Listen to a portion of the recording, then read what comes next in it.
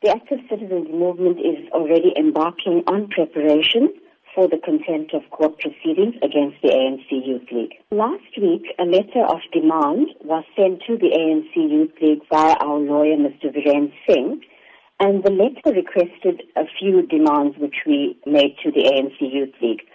One of them being an unconditional apology to the family of Ahmed Kathrada, the active citizens movement, and to the people of South Africa for the unlawful disruption of the memorial of a struggle stalwart, Comrade Ahmed Kathrada. And the deadline for the written confirmation of acceptance by the Youth League was Saturday the 15th of April at 4 p.m. We can confirm at this point that our lawyer has not received a response to our demands, but instead a letter from the League requesting a meeting with the ACM was received. Are you then willing to meet with the ANC Youth League over this matter? We are willing to meet with the ANC Youth League when a written apology as requested is provided.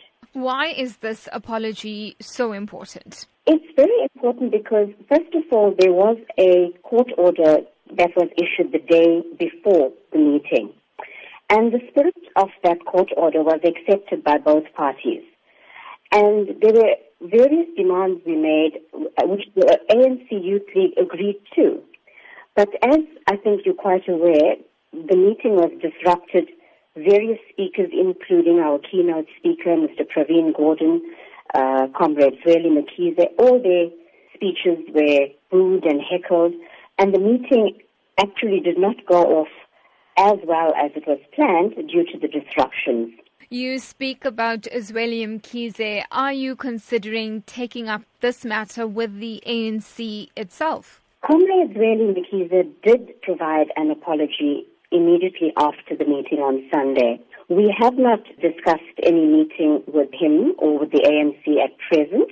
For now, we have received a request from the Youth League, and once we receive an apology, we will meet with them.